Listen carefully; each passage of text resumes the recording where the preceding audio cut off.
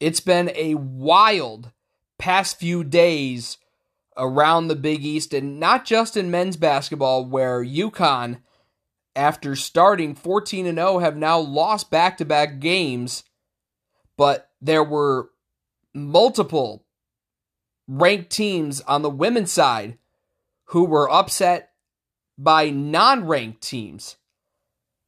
I'll recap all of that and more here on episode 37 of season 4 of the coolest podcast in all of college basketball, The Igloo. So, let's just get right into it. So, Tuesday night, you had Marquette and St. John's from Carnesecca. And St. John's was scorching hot in the first half. They led 48-41, shooting over 60% from the floor. And then St. John's, they gave up 55 second half points. St. John's is, as much as I give Georgetown crap for being a bad defensive team, if you thought Georgetown's defense was bad, St. John's is even worse. Case in point, they gave up 88 points to Seton Hall in their last game.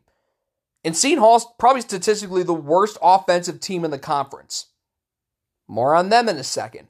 But Marquette, they start the second half on a 16-2 run to turn a 7-point deficit into a 7-point lead. And that was in the span of three and a half minutes. And St. John's they couldn't answer back.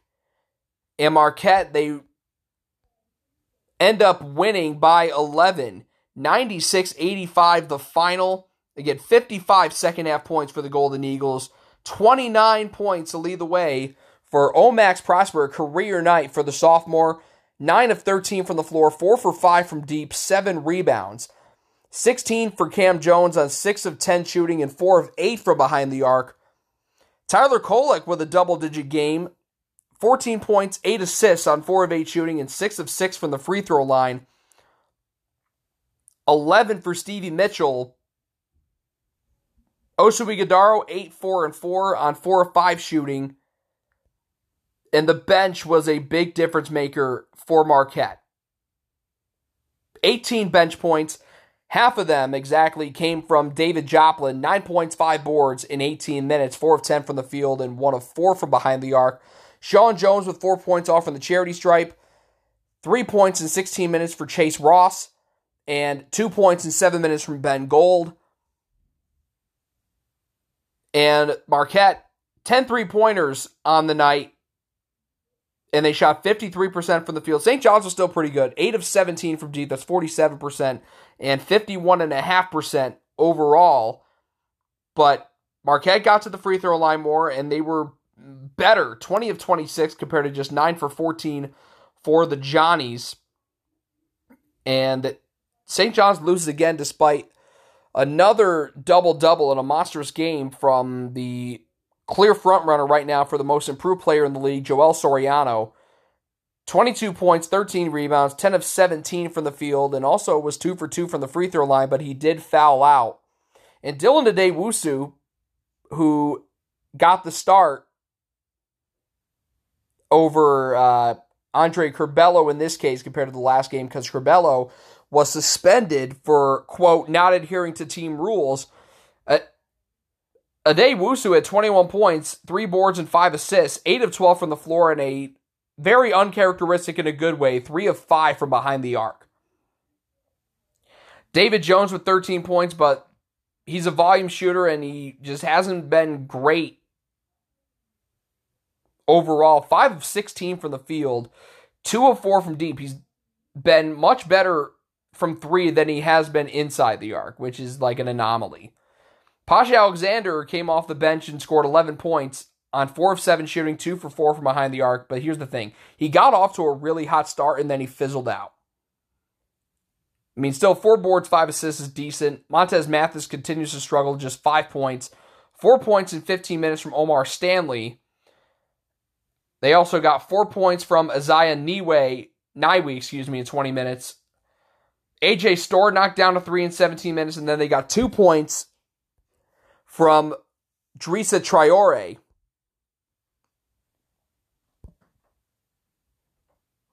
So St. John's is now 1-4 in the league. Marquette up to 4-1.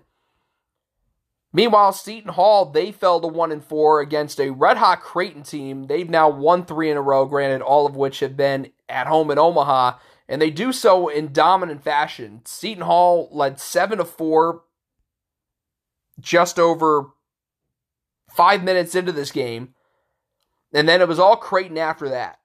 Blue Jays led by as many as 32, and because they called off the Dogs in the final few minutes, trying to find where their biggest lead was. I mean, 65-33 at one point. Like, Jesus. 65-33 with 10 minutes left, basically.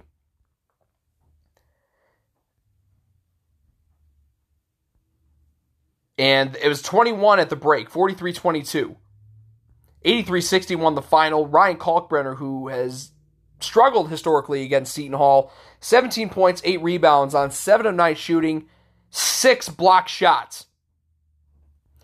15 for Trey Alexander, 5 for 10 from the floor, 2 of 5 from behind the arc, 2 boards, 6 assists, 14 each from Arthur Kaluma and Ryan Nemhard. Kaluma with a double-double as he grabbed 11 rebounds, 5 for 9 from the floor, 2 of 3 from behind the arc. Nemhard, 5 for 9 from the floor, 2 of 4 from deep, 5 assists. Baylor Shireman only had 6 points, all from behind the arc, 3 boards and 5 assists. The bench, though, was really good. 17 total bench points, 7 from Sharif Mitchell in 16 minutes. Mason Miller knocked down a couple threes in the first half to finish with 6 points, and then 2 points each from Frederick King and Francisco Farabello. And Creighton, phenomenal shooting night. Just over, almost 51% from the field, and 11 of 27 from deep. And they hold Seton Hall to under 40% from the field and just 5 of 19 from behind the arc. And Nick Bob pointed out on the broadcast, Creighton was in the top 5 nationally in terms of fewest fouls drawn per game. And Seton Hall was among the nation's leaders in free throw attempts per game. And some had to give, I think it was somewhere in the middle, where Seton Hall got 14 free throws, and it's been well documented how bad they've been for the free throw line this year. They were 12 of 14, so more improvement. Creighton was 14 of 17. And leading the way for the Pirates, Femi Odukale with 16 points, 7 of 11 from the floor, 2 of 2 from deep. Only other Pirate in double figures was Trey Jackson with 11 points, 4 of 8 from the floor, and 1 of 3 from behind the arc. The bench was decent in this game for Seton Hall. 27 bench points. They also got 6 points from Dre Davis off the bench and 5 rebounds. 4 points for Jameer Harris on 1 of 7 shooting. I mean, he just continues to just struggle. And I'm pretty sure he hasn't made a 3-pointer in like at least 4 games. Yeah, and I'm correct. He has gone in his last 4 games a combined 0 for 12 from behind the arc. And if you really want to go back, I mean, let's talk about since the Siena game where he really started to have the yips.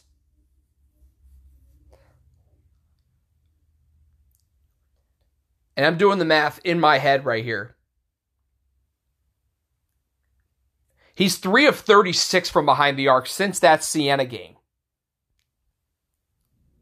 Or if you want to include the Siena game when he got the yips, 3 for 39.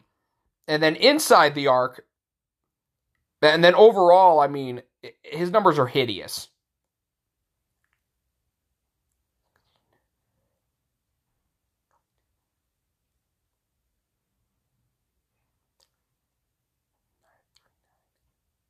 And, I mean, he's only had 2 made field goals in his last 4 games, which is yeesh. He is a combined 11 of 57 from the floor, 3 of 39 from behind the arc. I mean, ugh. Anyways, Tay Davis with 3 points off from the free throw line, and then Jaquan Sanders, who had a DNP against St. John's for some reason, he knocked down a 3 in 15 minutes. Meanwhile, Tyrese Samuel, 9 points, 6 rebounds on 3 of 7 shooting, and 3 of 4 from the free throw line. 5 points only from Al Dawes, 2 of 4 from the floor, and 1 of 2 from deep. And then Kadari Richmond with his first real bad game of conference play, 4 points and a couple rebounds on 2 of 7 shooting in 17 minutes. And trying to find, like, his game log. I think that's his first real bad game. And by the way, Casey and Defo was held scoreless and only had 1 block total. Now, on Wednesday, the struggles continue for Georgetown. I mean, tied 35 at the break. Like, okay, they have a fighting chance, especially after Brandon Murray absolutely posterized Jordan Longino in the first half. I mean, one of the nastiest duck faces, if not the nastiest dunk face I've ever seen in this new Big East.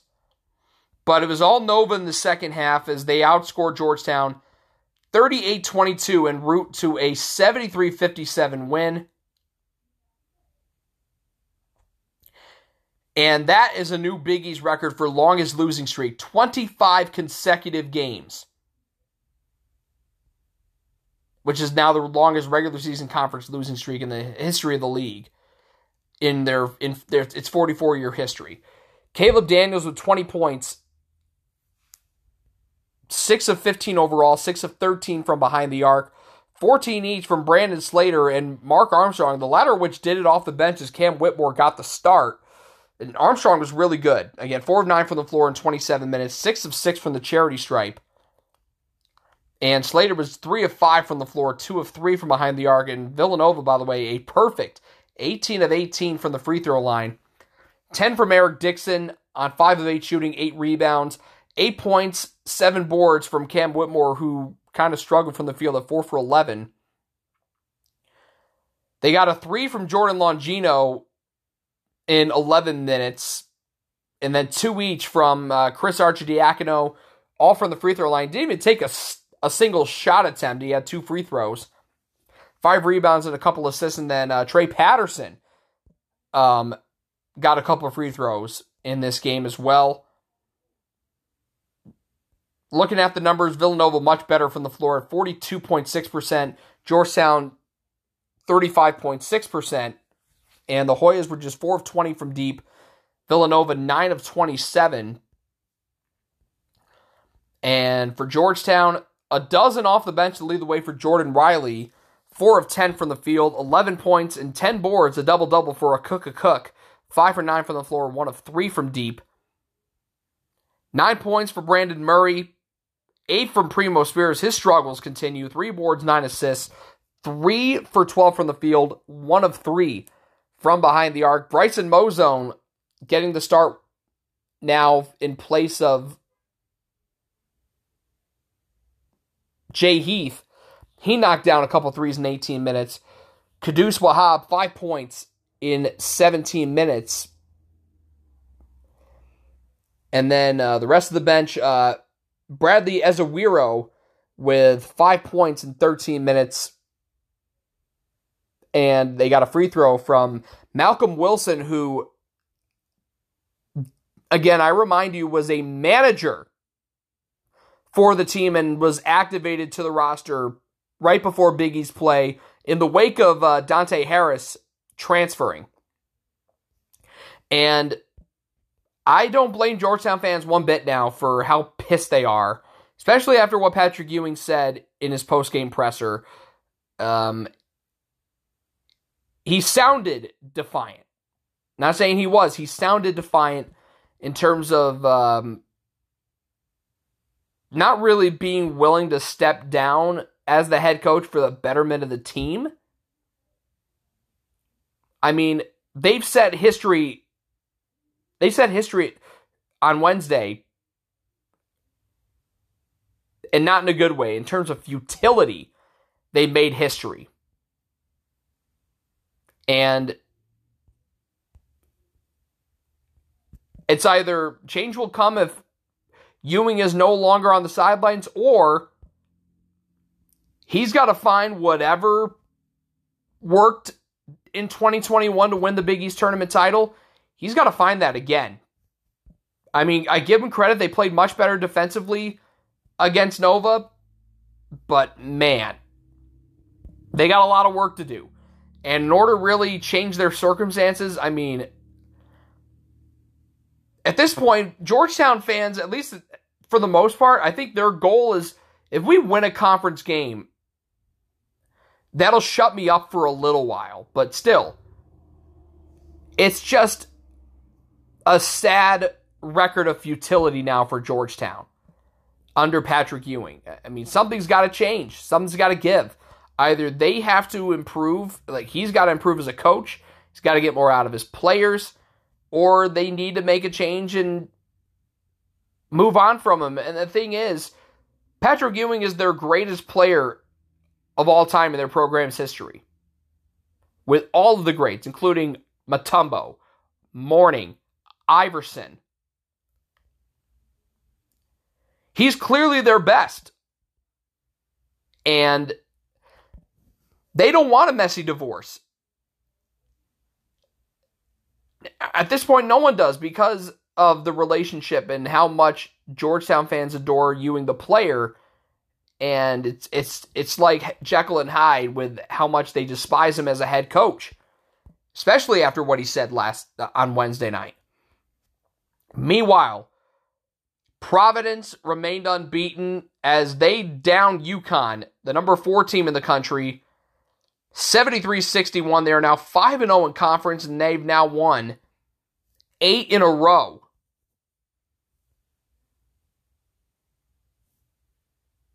Or am I wrong on that? Yeah, 8 in a row. I was right. And they got a big first half run to take the lead going into the locker room at 33-30. And the big runs they went on in the second half, I mean, granted, I know what was happening with, the court just being a mess. It was a warm January day. And the court, obviously at the AMP, because of that, was shit. I'm not going to sugarcoat it.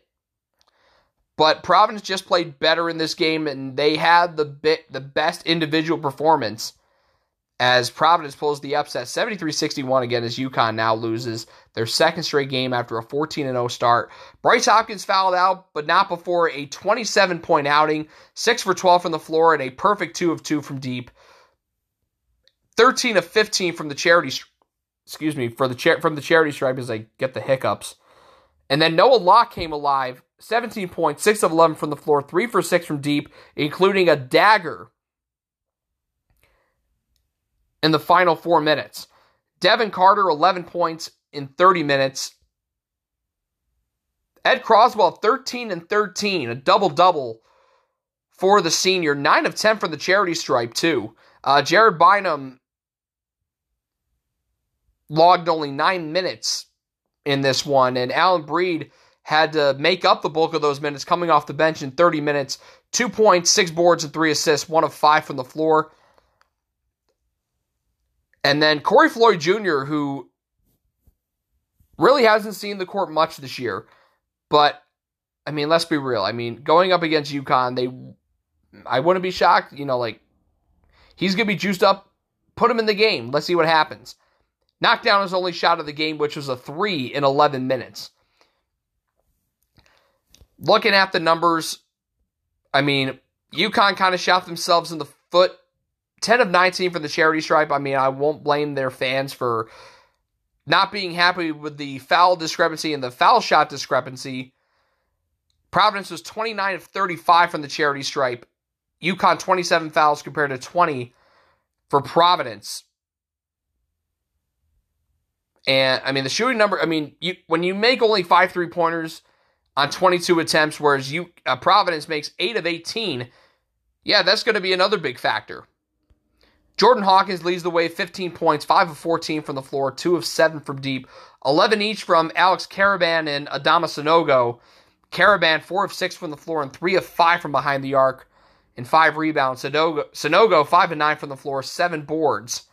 And Tristan Newton, 6 points, 5 assists in 34 minutes. Andre Jackson was limited to just 21 minutes and was just 1 of 7 from the floor. 3 boards, 4 assists. And off the bench, Donovan Clingan with a double-double. 12 points, 11 rebounds in 21 minutes.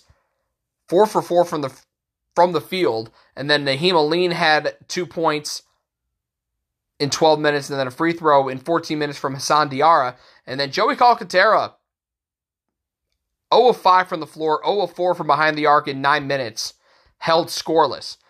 So how about Providence? They are now 5-0 in the league, leading Xavier by a half a game. Those two teams are the only remaining unbeatens in the conference. Butler hosting DePaul. Butler led by 9 at the break. Give credit to DePaul. They never went away, but Butler did enough to end up pulling away to win 78-70 as Eric Hunter Jr., who has been kind of quiet over the past few games, he comes alive. He was just, he's just coming alive after a really tough stretch of games. To start Big East plays, he scored a combined 4 points in their first 3 conference games. But in their 2 wins so far, 11 against Georgetown, now 23 against DePaul, 8 of 13 from the floor and 3 of 5 from behind the arc. A dozen for Simas Lukosius on 2 of 7 shooting and 1 of 3 from deep. Jaden Taylor continues his surge with 16 points in 26 minutes off the bench, 4 of 10 from the floor and 2 of 3 from deep. Manny Bates fouled out, but he had 11 points and 5 boards on 3 of 5 shooting. And then 6 points from Ali Ali in 29 minutes, 5 each from Jalen Thomas and Chuck Harris. Butler, really good from the field, 45% overall, but 7 of 15 from deep, that's nearly 47%. They also got to the charity stripe more, 23 of 30, compared to 10 of 13 for DePaul. And they also hold the Blue Demons to 25% from behind the arc and 45% overall. 16 to lead the way for Umoja Gibson. 8 assists, 6 of 13 from the floor, 3 of 7 from behind the arc. 14 each for Yorane and Deshaun Nelson. Nelson with 6 boards in 31 minutes off the bench on 6 of 9 shooting. Ane with 4 boards on 6 of 8 shooting, 24 minutes played, and committed 4 fouls, and so he's in foul trouble. Philmon Gebrewit with 9 points in 14 minutes off the bench.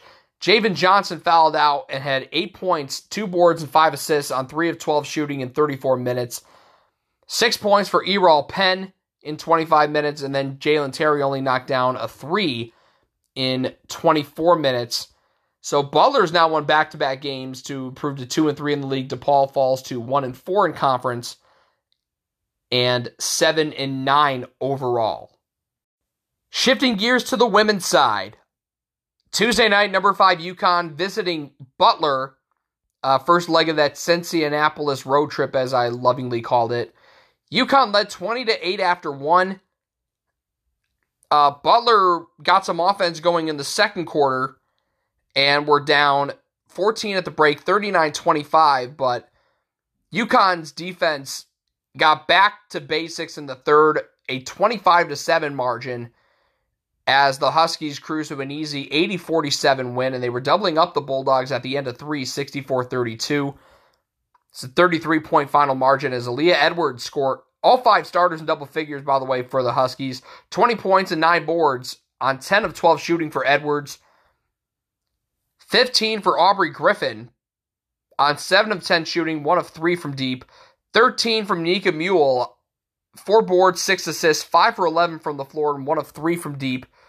Lou Lopez Senechal with 11, also 1 of 3 from deep and 5 for 11 overall. 5 assists. And Dorka Juhas with a dozen on 5 of 9 shooting, 6 boards, 5 assists. I mean, UConn really distributed the ball well. 24 assists on 34 made field goals. And then Ayanna Patterson in her return to her home state, 9 points in 15 minutes. And as a whole, UConn nearly 59% from the floor, 3 of 14 only from deep. So inside the arc, they were 31 of 44. Which is over 70%. They out-rebounded Butler 35-20 as well. And they forced 22 turnovers. Rachel McLemore with a team-high 18 for the Dogs, 7 of 12 from the floor and 4 of 8 from deep. 9 points for Shea Frederick, all from behind the arc. 7 for Tenley Dowell, 5 for Caroline Strand. The bench only had 8 points total. Trinity White with 4. Kendall Wingler knocked down a 3 in the second quarter in 19 and played 19 minutes. And then Kelsey Taylor just a free throw in 15 minutes. 5 boards, 3 assists. And that 3 assists was actually a team high. So the Huskies improved to 12-2. Moving on, obviously the big story, the upsets that happened on the women's side. On Wednesday night specifically. Providence goes into Omaha against 25th ranked Creighton and pulls a shocking upset.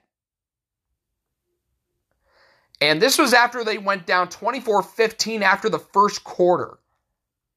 A big third quarter makes the difference. 24-11 margin to build a 6-point lead going into the fourth at 63-57, and the Friars do enough to hold off the Jays and pull off a shocking road upset. Probably the biggest win of Jim Crowley's career at Providence. And that might have been his first win over a top 25 team. I may have to dig back a little more, but considering that, I'm trying to look, they were definitely missing a starter. That's why Grace Afosa got a start.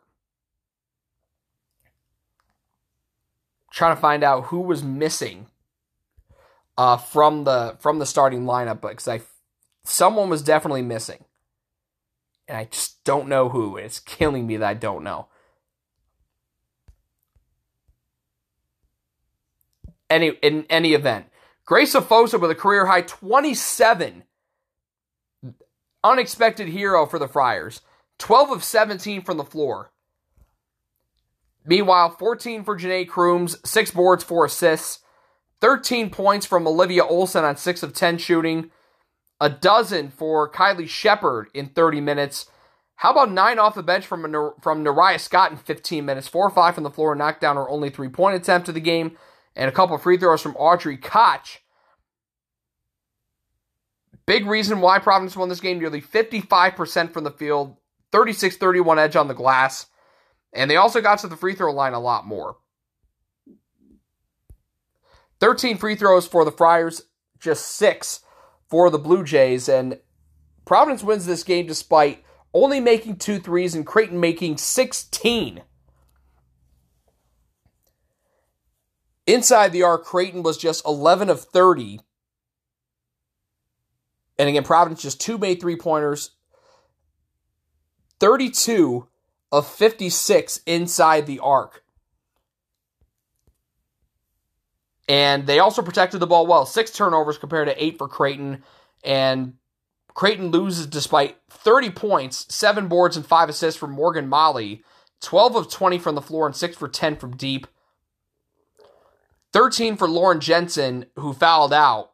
5 for 15 from the floor, 3 of 10 from distance. 10 points, 5 boards for Emma Ronsick in 30 minutes, 3 of 8 from the floor and 2 of 3 from deep. 9 points for Rachel Saunders, who is perfect from the floor, 3 for 3 overall, and 1 of 1 from behind the arc.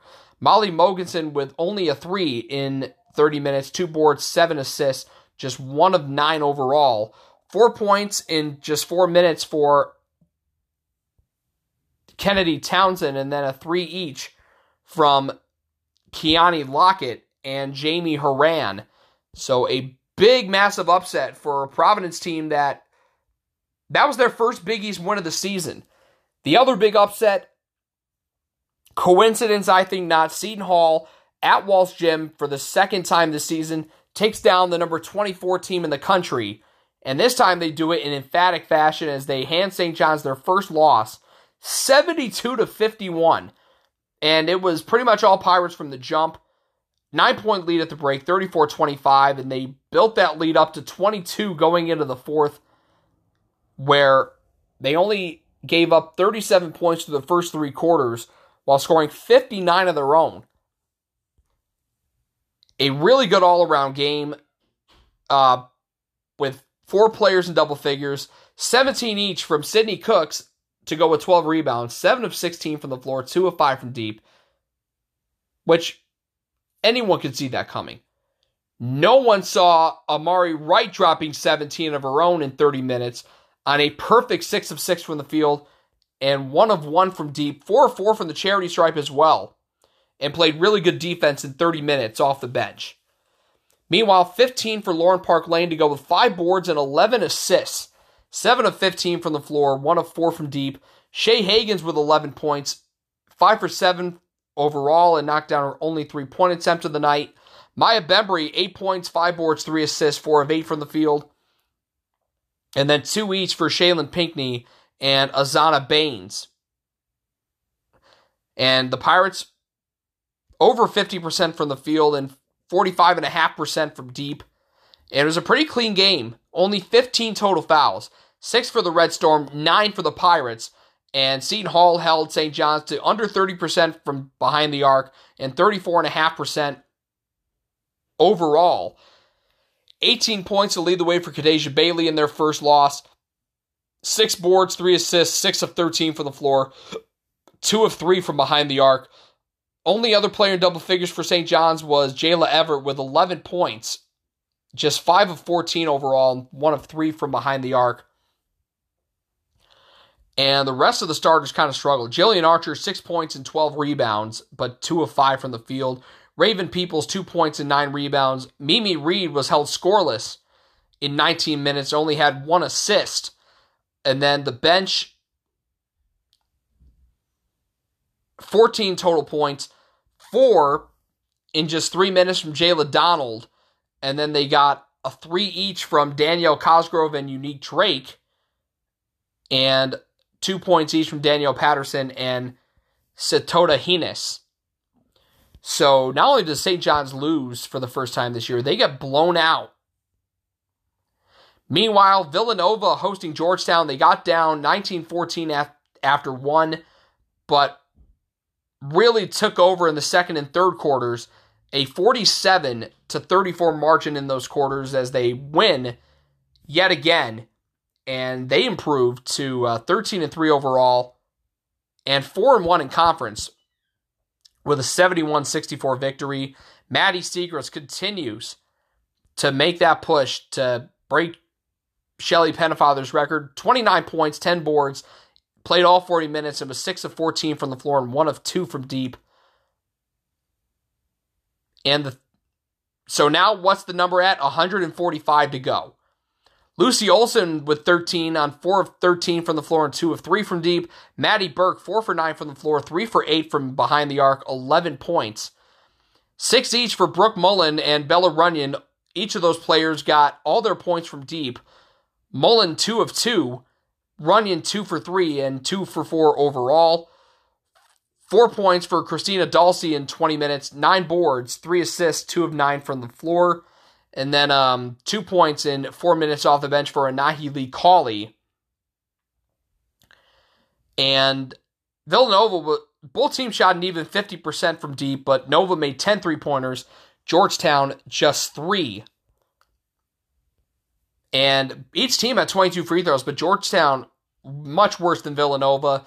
Wildcats with 19 made free throws. Georgetown, just 13 on the same number of attempts. Kennedy Fauntleroy leads the way with 24 points, 9 of 15 from the floor, and 1 of 2 from behind the arc. And, I mean, right now, I would venture to say she's the front runner for Big East Freshman of the Year as we speak. Kelsey Ransom, like Fauntleroy, played all 40 minutes, 12 points on 5 of 14 shooting, 9 points in 37 minutes for Christina Moore, 10 points for Jada Claude in 33 minutes, 4 for 10 from the floor, made her only 3-point attempt of the game, and just a rebound away from a double-double. 4 points off the bench for Ariel Jenkins in 10 minutes, a 3 from Brianna Scott in 20 minutes, and Grace Ann Bennett held to only a couple free throws and 5 rebounds in 17 minutes. So the Wildcats remaining hot, and they can move themselves back into the top 25 if they win once again on Sunday, which I'll make that pick a little later on. And then Marquette hands DePaul yet another loss, and they got off to a great start, up 14 at the break, 46-32.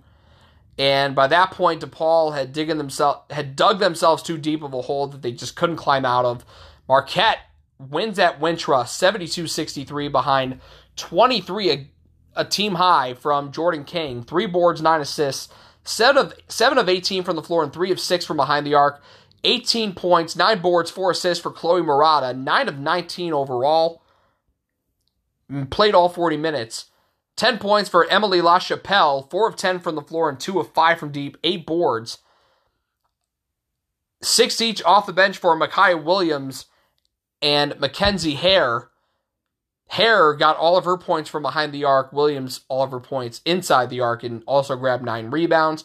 4 points for Kennedy Miles, who got the start in this game over Liza Carlin, who was out in this game. Miles, 13 minutes, 2 for 2 from the field. And then 5 points for Rosen Kumu in 29 minutes. And then for DePaul, 24 points, 15 rebounds from Anissa Morrow, but just 10 of 27 overall, 3 for 7 from behind the arc, so her three-point shooting did improve in this game. Anea Peoples with 14 points, 4 of 6 from the floor, knocked down her only three-point attempt of the game. 9 each from Kendall Holmes and Darion Rogers. Holmes is 3 of 12 overall and just 1 of 6 from behind the arc. Rogers overall was 4 for 16 with 8 rebounds, and then 6 points, 10 rebounds on a perfect 3 for 3 from Jory Allen. Only 1 point off the bench, and that was a free throw from Zaria Hurston. And then they got 29 minutes off the bench from Maeve McCurlin, and that was her only second game of the season. And again, was held scoreless. 0 of 3 from the floor and 0 of 2 from deep. And Marquette was 7 of 17 from behind the arc. DePaul 5 for 18 and only shot 35%, whereas Marquette 43%.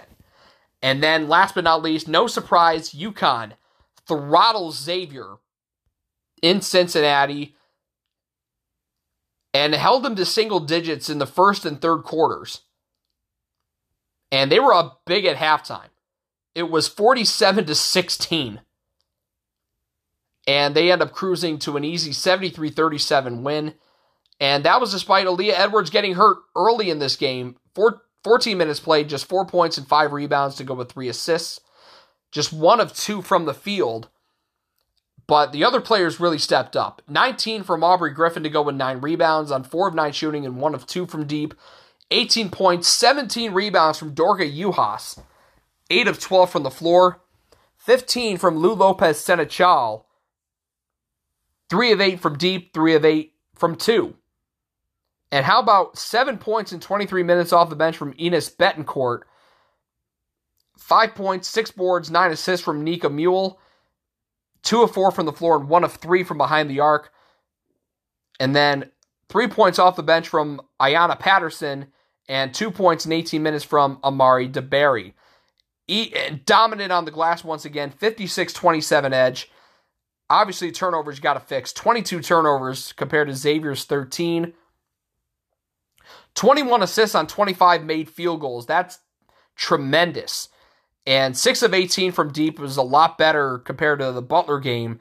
And they also hold Xavier to just 21.5% from the floor, 19% from behind the arc. Taylor Smith, the only player in double figures for the Musketeers, 13 points on 5 of 15 shooting and 3 of 8 from deep. The next highest scorer was Keisha Woods off the bench with 5 points in 19 minutes. 3 different players with 4 each, which were Nyla Blackford, Michaela Scarlett and Anaya Harris. Harris with 6 rebounds, Blackford with 8. But those 3 players combined to shoot 4 for 28. Scarlett was 1 for 11 overall and 1 of 6 from deep. Blackford 2 for 10. Harris 1 for 7. And then they got 3 points from Shelby Calhoun in 24 minutes, and then 2 points each from their big bigs, Courtney Pranger and Megan Harkey. Pranger played 27 minutes, Harkey just 8 minutes. So Xavier remains winless in conference play. They're now 0-6 in the conference after going 7-2 in non-conference play. Whereas UConn, they remain unbeaten. They are now the only unbeaten team remaining in Big East play with a record of 6-0. If I have that information correctly, and yep, that is correct. Wait a minute. I almost looked at the wrong one. That's completely on me, so I'm just double checking. UConn is 6-0 in conference. That's what I thought. All right, so now after that brain fart, without further ado, let's get into these weekend picks. So, 5 men's games Saturday, 5 women's games Sunday. Let's start with arguably the game that's easily making, well, let's put it this way, is the game that is probably the most appealing. Creighton at number 4 UConn. Can the Huskies snap their 2-game losing streak after starting 14-0? Creighton, winners of 3 straight, and also a team that hasn't lost to UConn yet. 5-0 against the Huskies. But something to look out for. The Huskies, since fans have been allowed back in the building in Big East play, I think, and that includes overall, they have yet to lose in Gamble with fans in the building. They lost twice at Gamble during the COVID season of 2021. Actually, no, 3 times. One of those to Creighton. And the other 2 losses was when James Bouknight was out. Is it enticing to pick Creighton in this game, given the track record and given UConn sliding? Yeah. Am I going to go for it? You know what? Yeah, I'm going to go for it. Why not at this rate? So give me Creighton winning on the road against number 4 UConn. I think the big thing is Ryan Kalkbrenner seems like he's back to normal. I mean, he turned into once again, he's back to a shot blocking menace. I mean, 6 block shots against Seton Hall. Granted, it's Seton Hall and not UConn, where he's got to go up against Adama Sanogo. But I don't know. I just like the trend in this game. I'm going to take Creighton winning at Gamble. Now, the next 4 games are all on FS1. Providence hosting St. John's. Will they get to 6-0 in the Big East? I think, to me, it's not even it goes without question. I'm taking the Friars over the Johnnies. 2 o'clock on FS1. I mean, come on. Dare I even make an analysis on this game? Marquette's beating Georgetown with ease. 4:30 on FS1. 18th ranked Xavier visiting Villanova, coming off the bye. I mean, so here's something encouraging. Justin Moore is practicing now with full contact. So maybe my prediction might actually come true regarding him coming back MLK Day against Georgetown. It would be awesome if it came true. But will it? I don't know. I'm hoping it does, because I'll look like the smartest man on the face of the planet. But Xavier has never won at Villanova. But times have changed. Sean Miller is now at the helm. And Kyle Neptune at Villanova clearly is like, I don't even know how to say this because I don't want this to come off wrong. He's clearly light years behind Jay Wright. I mean, maybe he'll get there, but right now, I mean, this is a struggle bus for Nova. I know they're coming off a win over Georgetown, but now it's going to be a tough adjustment getting Xavier now at the Finn. The Finn is a tough place to play, absolutely. But Villanova seems more invincible than ever before. And Xavier, they're not afraid. And you know what? Xavier's going to beat Nova on the road for the first time ever. And then at 8:30 on FS1, Seton Hall hosting Butler. The Pirates have, after losing their first 4 games to Butler in Big East play in Newark, they have now won 5 in a row over the Bulldogs in Jersey. And you know what? Make it 6. Butler will keep it competitive, but I think Seton Hall, knowing this stretch that they're on, where they have Butler at home, at Georgetown, and at DePaul, they're going to see this as a ripe opportunity to get themselves back to 500 in the league after starting off 1-4. They win the next 3, they're 4-4 in conference. And that's going to make up a lot of ground. Granted, you're still going to have a lot of games left because you're only playing, 40% of the schedule at that point.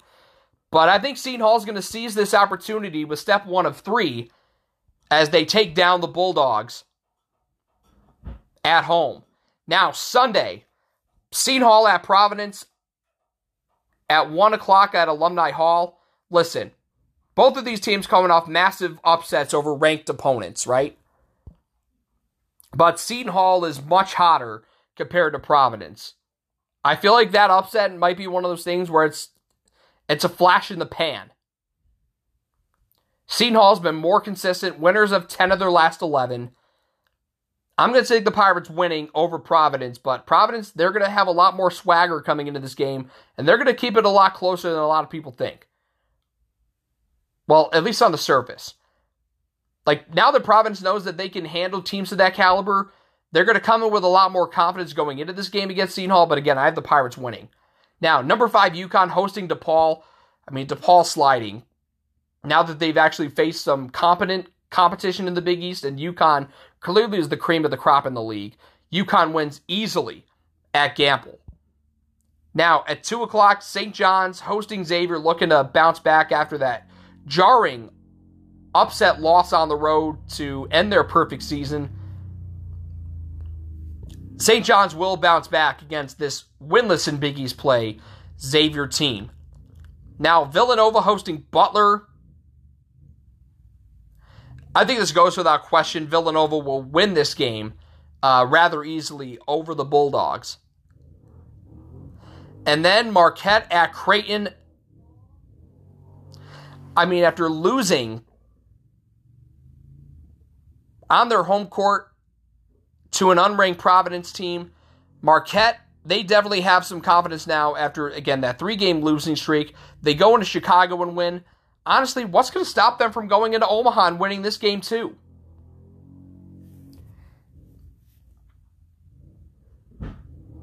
Part of me, I mean, this is a toss-up because both teams are at a crossroads almost in their season, whereas, Creighton, after that 7-0 start, they have lost 5 of their last 7. I just think it's going to be harder for Marquette to win if Liza Carlin is still unavailable. But in any event,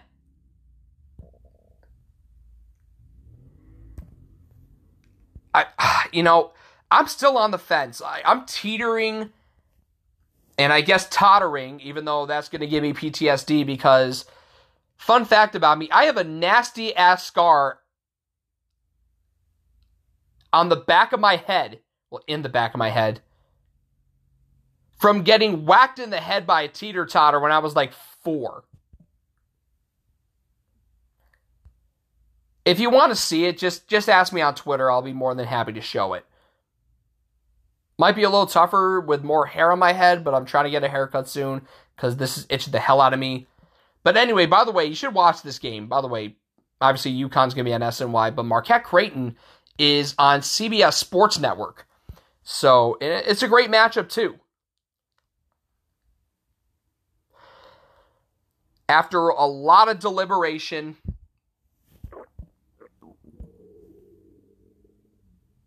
I'm picking Marquette on the road. Final answer, Regis. I mean, could it backfire on me? Probably. But hey, even if it's not a good pick, sometimes you got to stand by it. Kind of like with picking Georgetown on the men's side last week. Oh well. Oh well. So, that's going to do it on this edition of the Igloo. Probably going to have a new episode probably Monday. I'm probably going to try to stick to that Monday-Friday format a lot better than I have been.